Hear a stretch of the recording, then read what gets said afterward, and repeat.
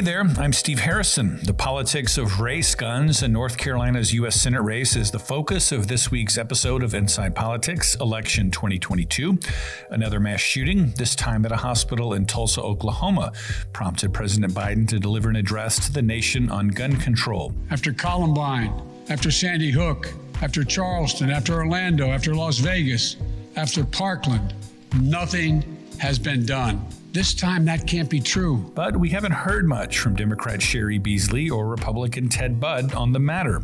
We'll talk to Duke political science professor Kerry Haney about their race. He's the author of the book, Race, Gender, and Political Representation. This is an issue where women, and particularly Black women, have been active on these issues because Black communities tend to suffer more from these types of mass shootings. Joining me as always are Jim Morrill, former politics reporter from the Charlotte Observer. Hey, Jim. Hey, Steve. And Tim Funk, who reported on politics and religion at the Observer. Hey, Tim. Steve. Tim, you brought in Kerry Haney, a political science professor at Duke University. Tell us about Professor Haney and what you're going to talk about. Well, he actually was born up the road in Kannapolis, and even though he teaches at Duke, he went to undergrad at UNC Chapel Hill, which is interesting. He is not only the chairman of the political science department, but he teaches political science. He knows North Carolina politics, and he has a specialty in African American studies and African studies. So this being a U.S. Senate race where we have a African American candidate who would become the first Black senator to represent North Carolina ever, and if elected, she'd be one of only 3 Black women who've ever served in the U.S. Senate. So it seemed like a good time to bring him in there. We've talked to him over the years, and he's a pretty straight shooter and knows a lot about a lot of political things in the state.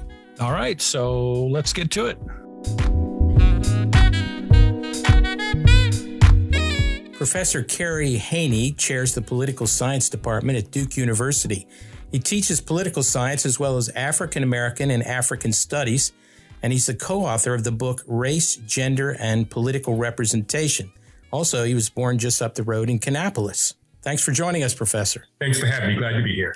Let me start by asking something basic. When you look at the political landscape for 2022, what comes to mind, especially in North Carolina? You're a close observer of your home state politics. The thing that comes to mind first and foremost is that the state is changing. It's rapidly changing. If you've noticed in the last several presidential election cycles, Obama won the state in 2008.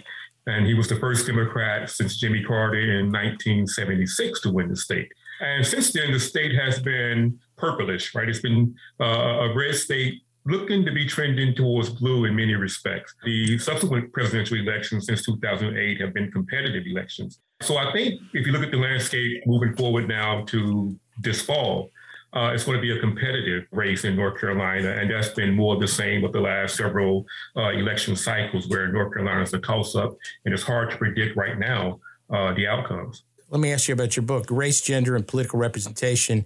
You write how lawmakers who are women of color, and Cheri Beasley fits there, at least in state legislatures, are more likely to address issues related to helping marginalized communities.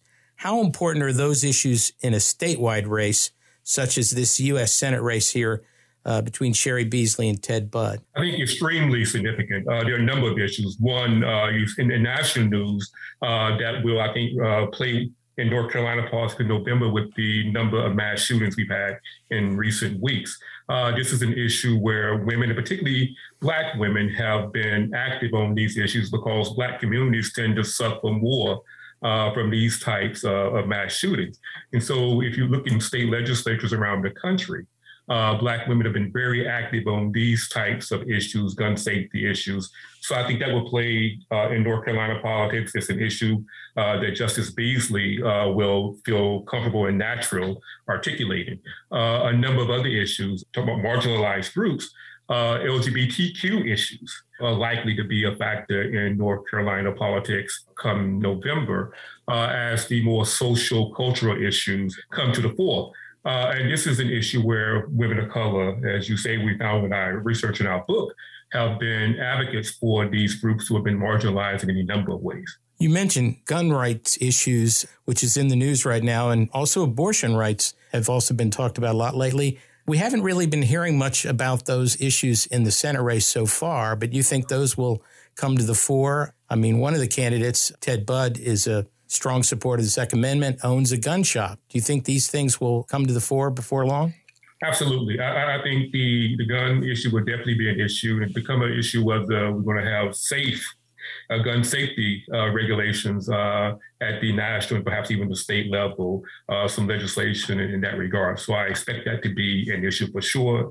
We're still anticipating that the Supreme Court will issue a ruling that will have some bearing on the Roe Wade precedent. And if, as the leaked opinion, if that holds, I suspect that will be a major issue in November. Why do you think it's not come up yet? Yeah, I think folks are waiting to see because it's not clear. I mean, so it's a leaked opinion. We're not sure that what we saw in that leaked opinion will turn out to be the issue. I suspect it will be. I think they're holding their powder until an opportune time where folks start paying. We're moving into the summer season as well, and folks will stop paying that much attention to politics. And the campaign will pick up again as we move into the fall. But I suspect that will be a hot issue that will be at the forefront of many voters' mind. Do you think the Buffalo shootings of African Americans by this white supremacist will make that a big issue with black voters? Like a recent Washington Post poll found that 75% of black Americans said they worried that they or someone they loved will be attacked because of their race.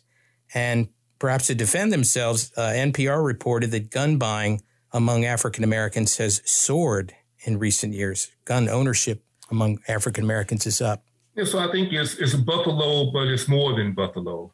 If you look at what happened in Texas. And this is not so disconnected from things like the George Floyd killing. That this sort of violence and the threat of violence directed at Black people, not only Black people, Asian Americans have been under attack, it appears, because of their race or ethnicity, Latino Americans.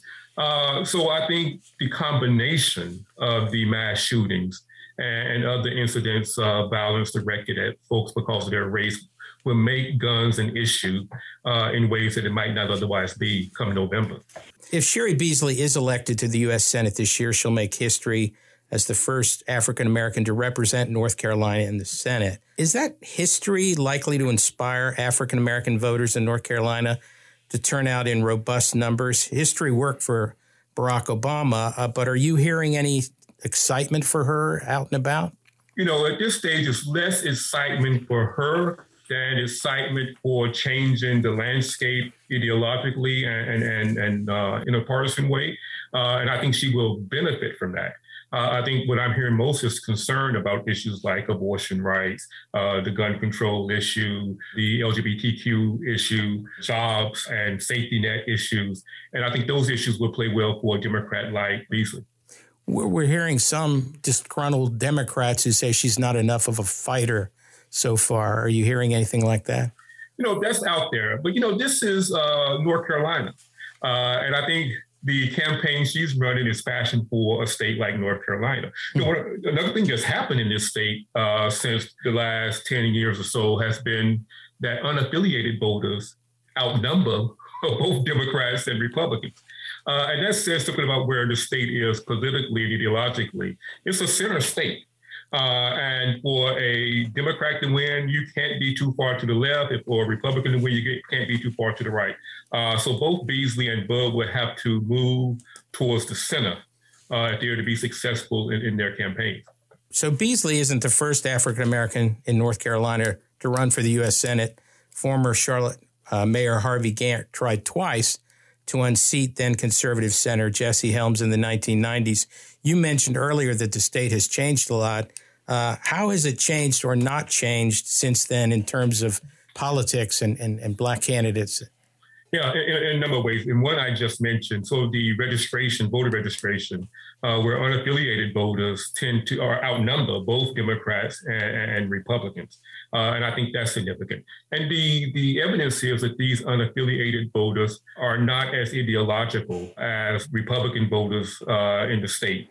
And that may favor a Democratic candidate like Beasley. Another big change has been the growth of the suburbs. In the Charlotte suburbs, the suburbs in the Triad region of the state, and here in the Triangle where I am, the Wake County, the Raleigh-Durham suburbs have grown tremendously. And those voters on these cultural issues that we mentioned earlier tend to be more progressive, more left-leaning than Republicans have been. And that might favor Beasley in a race in November. On guns and abortion, you're talking about. On guns and abortion. Mm-hmm. Hey, Professor, this is Jim Morrill. I wanted to ask you about the Republican candidate for a second. You called North Carolina a center state, and yet Ted Budd ran with the strong support of former President Trump, and it was a pretty divisive Republican primary. How hard do you think it will be for him to expand his base beyond the hardcore Republicans? Given these demographic factors I just mentioned, I think it's going to be difficult for Budd to do so. He's going to have to move to the center to capture some independent voters and moderate Republicans. He has to hold those voters. And he can't, I don't think, stay out to the far right as he ran in the primary. And that's what we see in primary elections. Extreme candidates tend to win in both parties, those to the left for the Democrats, those to the right for Republicans. But when it comes to the general election, the tendency, you have to be able to move to the center in order to capture enough votes to win an outright general election. Donald Trump did better among black men voters than many Republicans have in the past, and as many in the party, more than the party expected. Does that kind of loyalty transfer to a Trump-endorsed candidate like Ted Budd? Do you think that Budd will be trying to get support from black voters? I mean, he's got the support of Lieutenant Governor Mark Robinson, who is African-American. How do you think he'll do there? I don't think so. And I think with former President Trump not on the ballot, it remains to be seen how an endorsement will play with the voters who might turn out for him. Will they continue to turn out for folks he endorsed? That remains to be seen. I suspect some might. I suspect there'll be less of those turning out for a Trump-endorsed candidate than a Trump candidacy itself. I think it's a net a wash for Budd to have Trump in his corner. And in fact, it may be a motivating factor for the other side this election cycle. Another issue that, we should put on the table here is the January 6th committee. We don't yet know what revelations may come from that. Trump may become persona non grata even in Republican circles if there's some damaging information coming from those hearings, information that we yet not know. But there seems to be something about Trump that some black men who vote are attracted to. What do you think that is? At least in the last election cycle, that was the case. And in my sense, even from the book research we've done, I think there is a tendency among male voters, and that includes black voters, this bravado, machismo of Donald Trump. Some might call it sexism, right, of Donald Trump, misogyny. And that plays well with a segment of the electorate, a male segment, including black men. Ted Budd, during the Republican primary, refused to debate Pat McCrory and the others. And my guess is he won't debate Cheri Beasley either. He won't talk to a lot of the media either. I noticed that Jesse Helms also refused to debate Harvey Gantt back then. Does that matter to voters today, or do you think he'll pay a price for that or not? I think he'll pay a price if he doesn't debate, especially given the issues at hand, that he will need to stake out a claim and address his opponent's position and engage his opponent. He's no Jesse Helms. Let me just state that. If that's what he's going to position himself as, that won't play. It was only one Jesse Helms who could get away with that. I think it would hurt him not to come forward and articulate his views and engage his opponent. He staked out some pretty conservative positions during the primary, but I thought he did something smart on victory night. He talked about inflation. He talked about the issue that the Republicans are trying to use to win nationally. He's trying to nationalize this race. High gas and grocery prices affect everybody, black and white, Democrat, Republican. Are those kitchen table concerns likely to help him and also dampen enthusiasm for Democrats among black voters, even for a historical candidate like Cheri Beasley? Do you think a lot of black voters will say, well, that's more important to me than history? Right. I think those kitchen table issues will be a big factor in the race. And as things stand now, I think they do favor Budd in the race. But again, these other cultural factors will loom in large and can offset some of that advantage he may have talking about kitchen table issues. And that moving to the kitchen table issues is an attempt to moderate or appear to moderate his positions, or at least who he is as a candidate, away from those extreme right-wing positions on the more cultural kinds of concerns that he needs to be able to capture some independent voters, some moderate Republicans, and to focus on those bread and butter economic issues will help him do that. If he can contrast himself with what's going on in the Democratic side and hold the Democratic Party, to account for the high inflation, the supply chain issues that we're having, things with baby formula and the like, it certainly plays to his advantage to be able to focus on those issues and keep the race focused on those issues.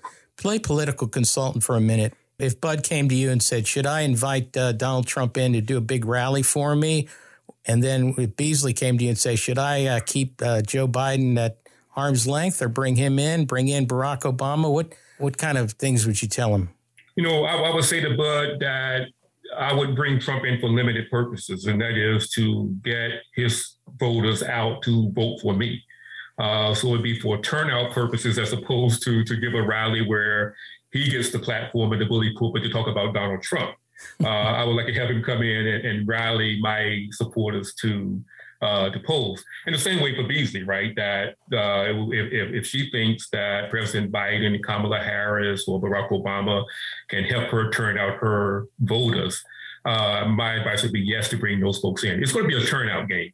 And I think if there's high turnout, Beasley has a chance of winning. She has to have high turnout, and she has to turn out, Black voters in near record numbers. Another factor in North Carolina politics, too, that favors Beasley and the Democrats in general, we're a younger state than we have been in the past.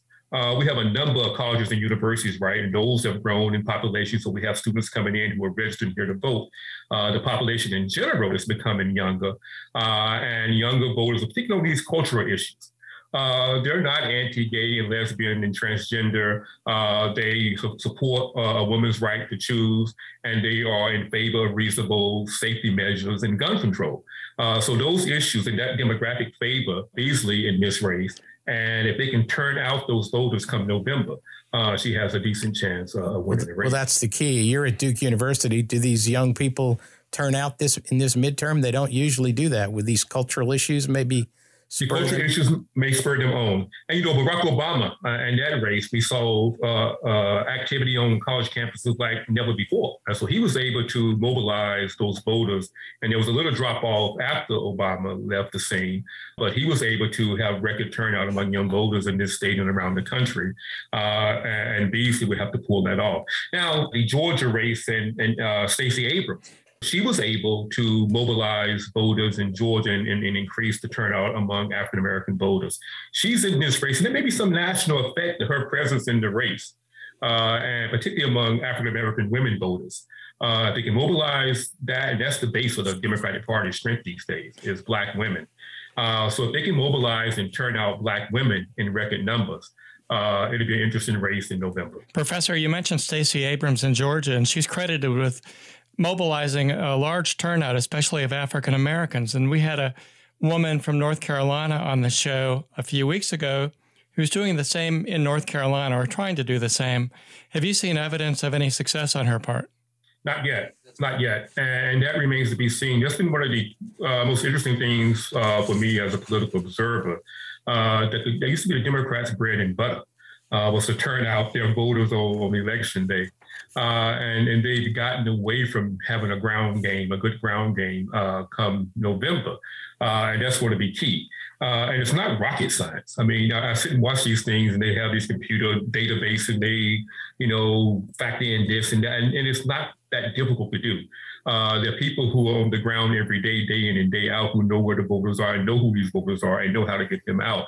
And it seems to me, if you enlist folks who live in the communities to help turn out your supporters, you stand a better chance of getting them out than getting someone from the outside to come in and knock on doors that folks may or may not know or recognize. They respond to people who they know. Professor, let me wrap up with one last question. You were so good at being a political consultant before. Let me ask you again. So give me, if Bud comes to you and said, Professor, I need some advice. How am I going to win this race? And then same for Cheri Beasley. What 2 or 3 kernels would you tell him? Yeah, for Bud, he has to move away from the cultural issues and focus on the economy, inflation, supply chain issues, the things that tend to concern voters when it comes to election time, and sort of try to stay away from those hot button cultural issues where I think he would be on the losing end in a state like North Carolina, given the demographics. For Beasley, she has to figure out how to turn out her voters on election day. Again, I think the demographics favor a Democratic candidate like her, but it comes down, are you able to get those folks out when it counts, and that's when it's time to cast the ballot. So to figure out how to get a ground operation in every corner of the state and get those folks to the poll. Thank you, Professor. Really appreciate it. Take Thanks care. For having me. Thanks for Professor. having me. Appreciate it. So that was Kerry Haney, a political science professor at Duke University, whose specialty is African-American studies. He talked about the upcoming election, specifically the U.S. Senate race between Republican Ted Budd and Democrat Cheri Beasley. Jim, what did you guys think? I thought he was a little optimistic about Cheri Beasley. I don't see the kind of excitement for her that he thinks might happen.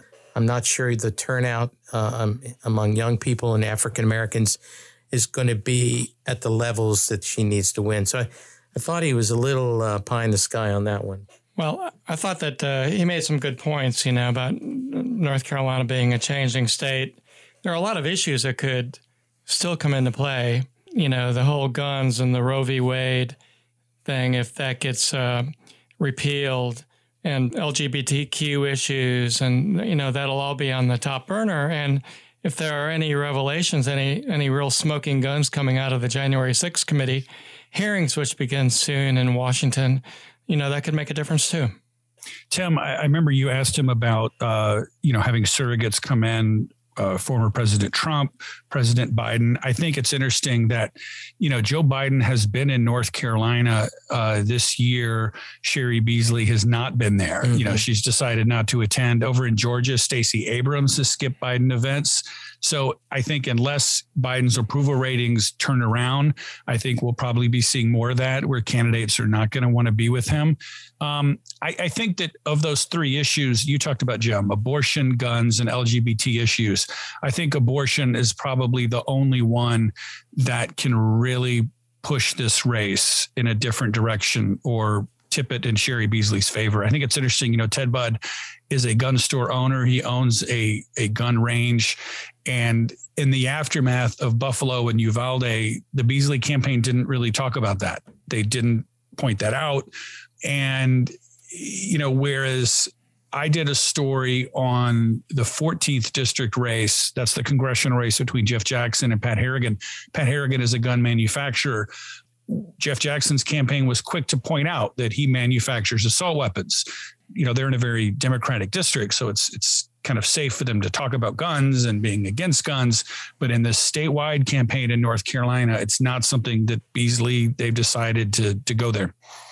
I agree. I think, again, he was smart. He shifted to inflation, Ted Budd did, the very night that he won. But I didn't see her coming out to talk about his gun shop or about abortion. I mean, she's mostly been defending herself against these Republican ads.